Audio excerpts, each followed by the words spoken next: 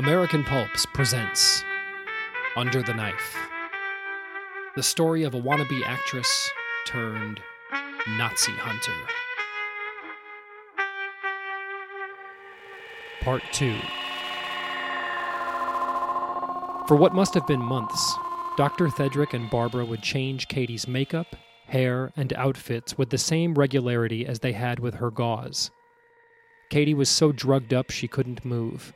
She sat, immobile, in a vegetative state, drooling from the corner of her mouth. Burly orderlies would change Katie's bed and move her during her sponge baths. All of the men had a similar build and dull-eyed look about them. Katie flashed back to when she had wanted very badly to play the ingenue in a science fiction film last year. The villains in that film looked a lot like these men. Their foreheads jutted out over their vacant, deep-set eyes. All of them had large jaws and chins that extended out past the nose. Their bodies were like upside-down triangles with broad shoulders and trim waists. Barbara would order the men around like a drill sergeant. Interestingly enough, even though they could break the woman like dry kindling, the men never seemed to react in any human way to Barbara's rudeness. They simply responded to the instructions without any emotion. Katie remained bound to the bed and pumped full of paralytics. She could feel that her face had fully healed from the surgery. Dr. Thedrick was now butchering her mind to match the face he had created.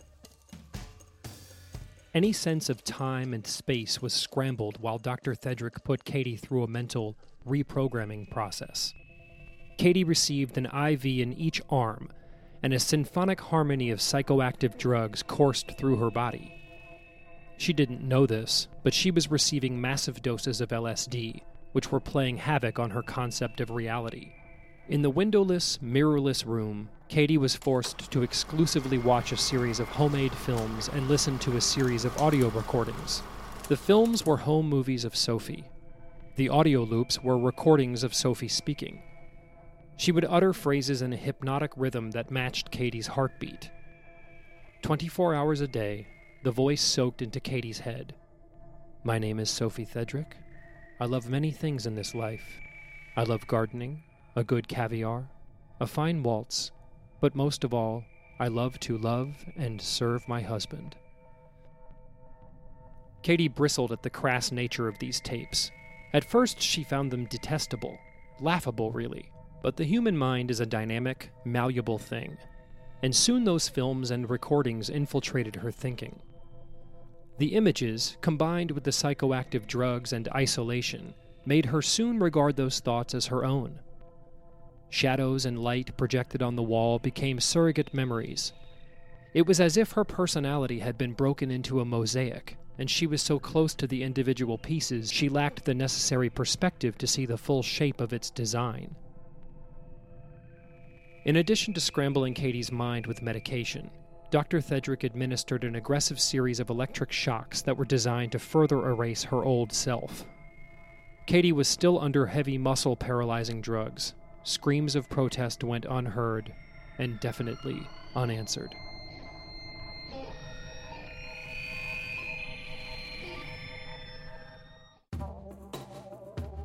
After Dr. Thedrick was satisfied with the first stage of processing, he lowered the dosage on Katie's paralytics. Katie was able to form words through numb, stiffly flapping lips. Where am I? Why are you keeping me here? The doctor seemed genuinely shocked and hurt by the question. He looked deep into her eyes. My dear, how can you not know? This is your home. I am your husband. Katie's resolve strengthened. No, I'm not. No, you aren't. You have a wife. I've seen her. Dr. Thedrick shook his head, gravely serious this time. There are no other women, darling. You are my wife. There has only ever been you, my Sophie. You had another one of your incidents, but fear not. Mother and I are here for you.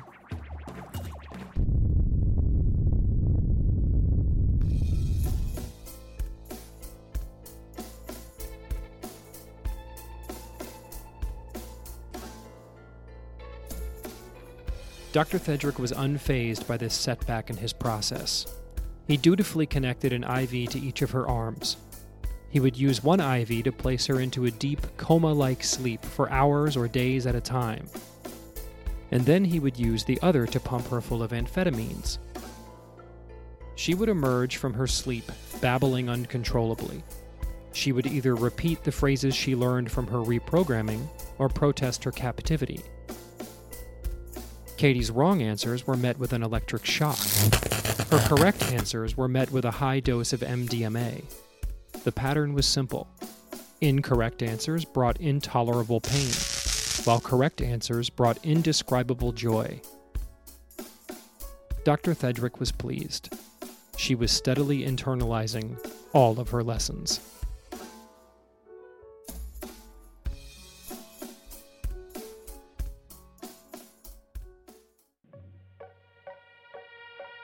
The doctor regularly gave himself a wide variety of injections to remain strong and youthful.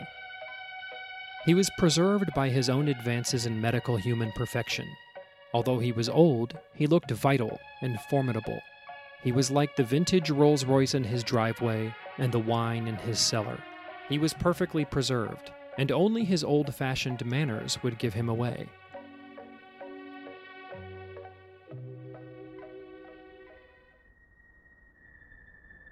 Katie may have been forgetting who she was, but she knew one thing for sure. She was a prisoner, and that was something she needed to change. Thus created the first of Katie's plans to escape. Despite no longer being paralyzed by her medication, she would remain extremely still during the day. At night, she would use her stored energy to pull against her leather straps. She would perspire, and she could feel her starved hand slipping from under the strap. Katie spent her nights working at the strap and thinking about reclaiming the life she once despised. She had gone so long without seeing her reflection, she even wondered if the image of Sophie she had seen in the doctor's glasses was a hallucination. Of course it was. That was a reality far too horrifying to entertain. Katie noticed that Dr. Thedrick was always striving for Barbara's acceptance, which was strange since he was her boss. Barbara also went out of her way to treat Dr. Thedrick like a little boy. The relationship between Dr. Thedrick and Barbara made sense one evening when she overheard them arguing. He threw his hands up in aggravation and yelled, "You must listen to me, mother!" Barbara responded with, "Yes, I am your mother, and you will listen to me." It was late night on Hollywood Boulevard. Dr. Thedrick had been staring at the streetwalkers for hours. He was never leering at them. He was studying them. The shadows from the streetlights and their garish makeup distorted their faces, but the doctor was an expert, and he zeroed in on the right girl. He was a master of finding potential in a patient, and she had it. This was the one. When Ginger slid into the Rolls-Royce, Dr. Thedrick smiled and stabbed her with a needle, freezing her muscles as he had done to so many women before. Her face contorted with fear, but it was already too late. She was paralyzed and at the doctor's mercy. Dr. Thedrick took her back to his operating room, poured a brandy, put on a Wagner opera, and prepared another living canvas.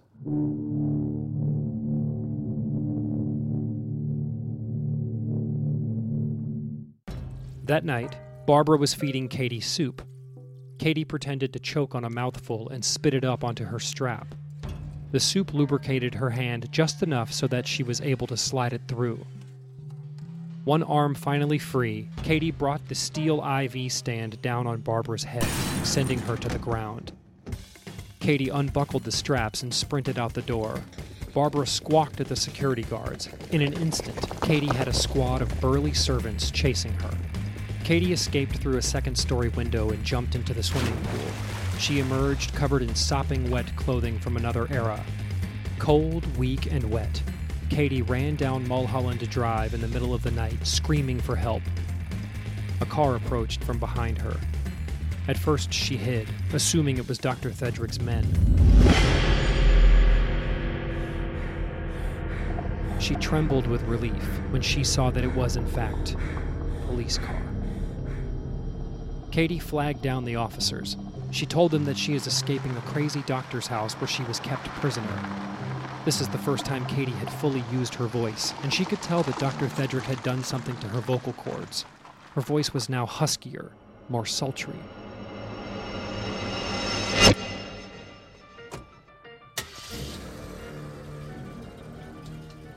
Despite their narrow eyes and unforgiving-looking jawlines, they were very sweet, and they told her not to worry. She sure was lucky that they had found her, and not someone who would make trouble. The cops pulled up to the doctor's house, and Katie started to scream. "That's the maniac's house! What are you doing? Get me out of here! I want to go home!" Katie struggled to get out of the car, but the back seat of the cruiser had no door handles. "You are home, ma'am," said one of the cops, who then opened the back door and pulled Katie out of the car. It took both of them to walk her to the front door, holding onto each arm to keep her from bolting down Benedict Canyon Drive. Their voices were kind, but their grip was firm. Dr. Thedrick answered the door in his burgundy smoking jacket with paisley pattern. He expertly played the role of distressed husband. After all, Sophie had another one of her episodes, and he had been worried sick. The cops assured Dr. Thedrick that they would keep this quiet, like all the other times. They sure looked forward to the next party at the doctor's house. As the police cruiser turned down the driveway, Katie broke free of the doctor's grip and fled into the grounds of the vast estate. Desperate for a place to hide, she stumbled into a greenhouse and saw her reflection for the first, truly undeniable time. Her throat squeezed shut with a horror that she had never previously had any reason to imagine. Her face truly was Sophie's. The doctor had crafted his true love out of a stranger and removed everything that the world would have recognized as Katie. The night closed in around her, and there was only a spiral of fear and disgust. She stumbled through the dark and came face to face with a cage full of miniature, shrieking starlets. Before the liquid flame of dread could fill her completely, a hand covered her mouth and a needle pierced her back. Dr. Thedrick had overtaken her and injected her with a massive sedative. Strangely enough, one of her final thoughts was, "Where is the doctor's real wife?" With Katie subdued, Dr. Thedrick went back to his study, where Ginger was laid across the table, unconscious.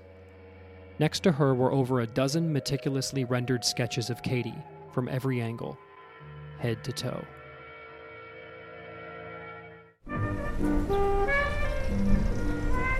New York City. A handsome man in his 50s bought a bouquet of roses. He was arm in arm with a younger woman, presumably his new wife. This man was making a fresh start.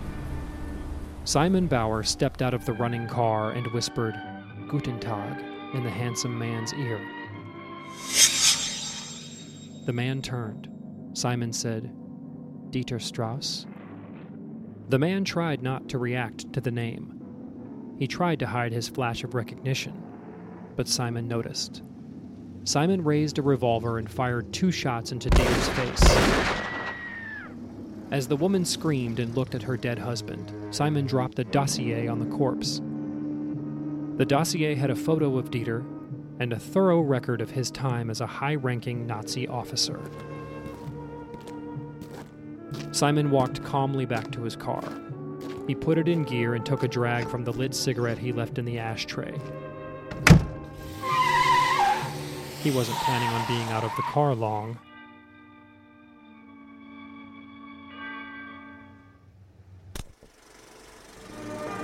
Simon entered a Times Square movie theater and met with Yael, his financier. Dieter's death was already buzzing around town. It made the front pages of the evening papers. Yael wanted to discuss their next target, who Simon had in mind for the chopping block. That one was personal, but we'd be willing to back you for other targets. Whatever you need, money, supplies, weapons, anything. I don't need anything but a cocktail and a good night's sleep. We'll be in touch, said a grateful Yael. When she left, Simon grabbed a flask of vodka out of his coat pocket and took a pull. He put his hat down over his eyes and went to sleep.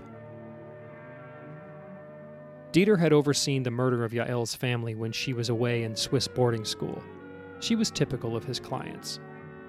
The first targets were often personal vendettas, but hunting down escaped Nazis was addictive. Simon didn't use a dime of the money for anything but the mission. He lived an austere life. He didn't even have an apartment. He stayed mobile so that he could pounce on a lead at a moment's notice. Nazi hunting had taken him all over the world. It was his life's work, and when he slept, he found places like this movie theater. He didn't want it any other way.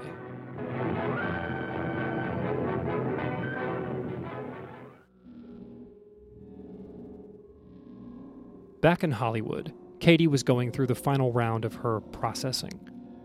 She had regained consciousness in a new room. The walls, the ceiling, and the floor were completely mirrored. No matter where she looked, she saw her reflection. Or rather, she saw Sophie's reflection. Katie had tried to smash the mirrors, but they were made of polished steel. For 24 hours a day, she could only look at herself. There was nothing else to do. Every day, the memory of what she used to look like faded a little more. Dr. Thedrick completed this procedure and became convinced that Sophie was ready to explore the house on her own. He didn't give her this incremental freedom out of compassion. This was the next step in her reprogramming.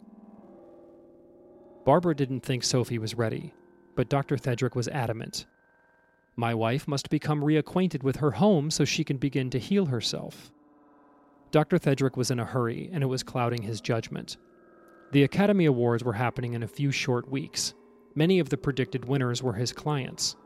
He had to attend, and he didn't dream of attending without his wife. It would be unseemly. Each day, while Dr. Thedrick was at work, Katie wandered through the house. She was alone, but Barbara was always watching. Katie's, Sophie's, appearance perfectly matched the photos and paintings that loomed in every room.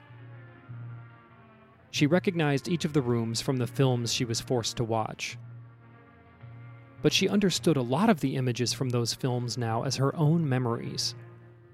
She developed an insatiable desire to explore the rest of the estate. She wanted to find more memories, wanted to make more sense out of them.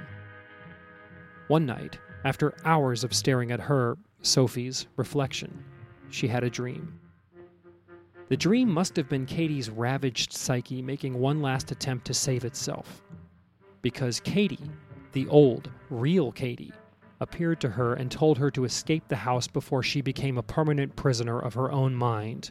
She told Katie to observe every object in the house and concentrate on the fact that she, Katie Ulrich, and nobody else was looking at that object.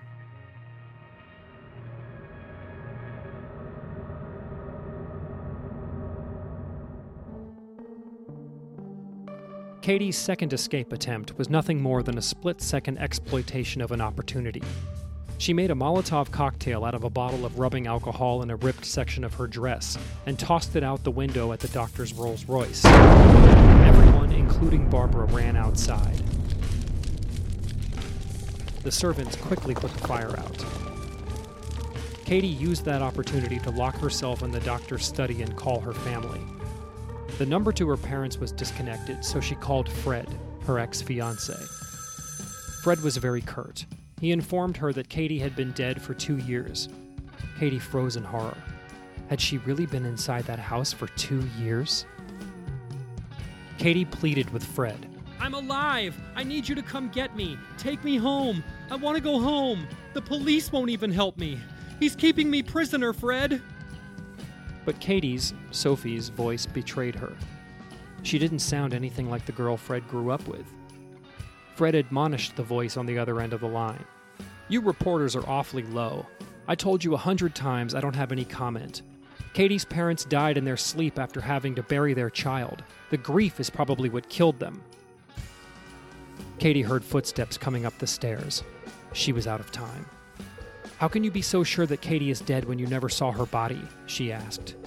Fred sighed a pained laugh. Look, we identified the body. We had an open casket funeral. She must have fallen asleep while driving back to Ohio and she hit a tree. She was killed instantly. Now please, never call here again." Katie scrambled out of the study and retreated into the bowels of the mansion. She was desperate for a way to escape. She came upon a locked door and used an oxygen tank to break the lock.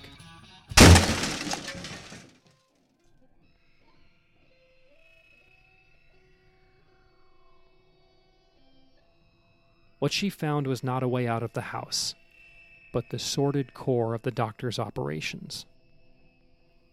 She found herself in a room full of dead women. They were preserved in glass tanks at various stages of surgery and recovery. Each of them bore an uncanny resemblance to either Sophie or Barbara. Every corpse had a large binder filled with the details of their lives before surgery, the surgical procedures performed, and a meticulous account of what went wrong with each experiment. The files also detailed ultimately why Dr. Thedrick had to terminate each one. In the back, Katie then came upon the woman that she had seen as Sophie at the party she worked. The woman was dead. Half her face had been dissected and analyzed to study long-term healing and scarring. The women stared out from formaldehyde tombs, each seeming to plead with Katie for retribution. Katie saw that the doctor's notes not only reflected medical and aesthetic missteps, but mental ones as well. A report summary read, "The primary challenge has been with insubordination from the test subjects. Despite extended efforts in cognitive process revision, we have been unable to truly assimilate them to their rightful worldviews." Katie's mind crackled with a desire to flee, but her body kept still. Her body had taken over, knowing on a primal level what it must do to ensure her survival as an organism. Katie realized that there was only one way to avoid the same fate as the rest of these women. She would have to become Sophie completely. She would pull off the performance of her lifetime, bide her time, and plot her return to the world.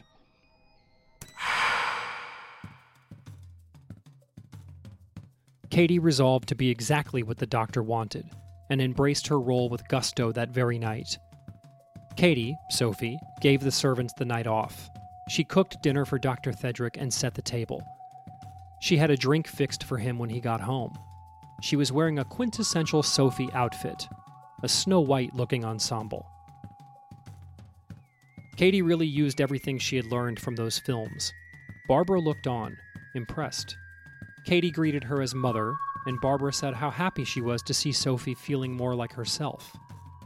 But underneath the kind words, Katie could see something else playing out in Barbara's eyes. It was a feeling she was intimately familiar with, both as a perpetrator and a victim. Barbara was jealous. Katie stayed in character 24 hours a day, and would even dream as Sophie.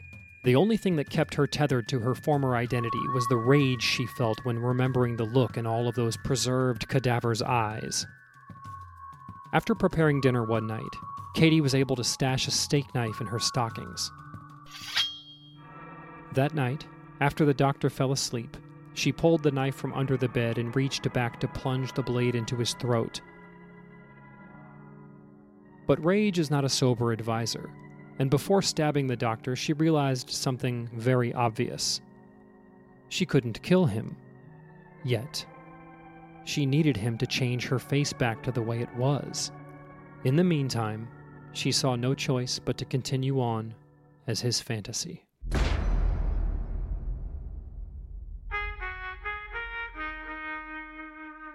Join us next time for Under the Knife, Part 3, when Katie finds out just who the doctor actually turned her into.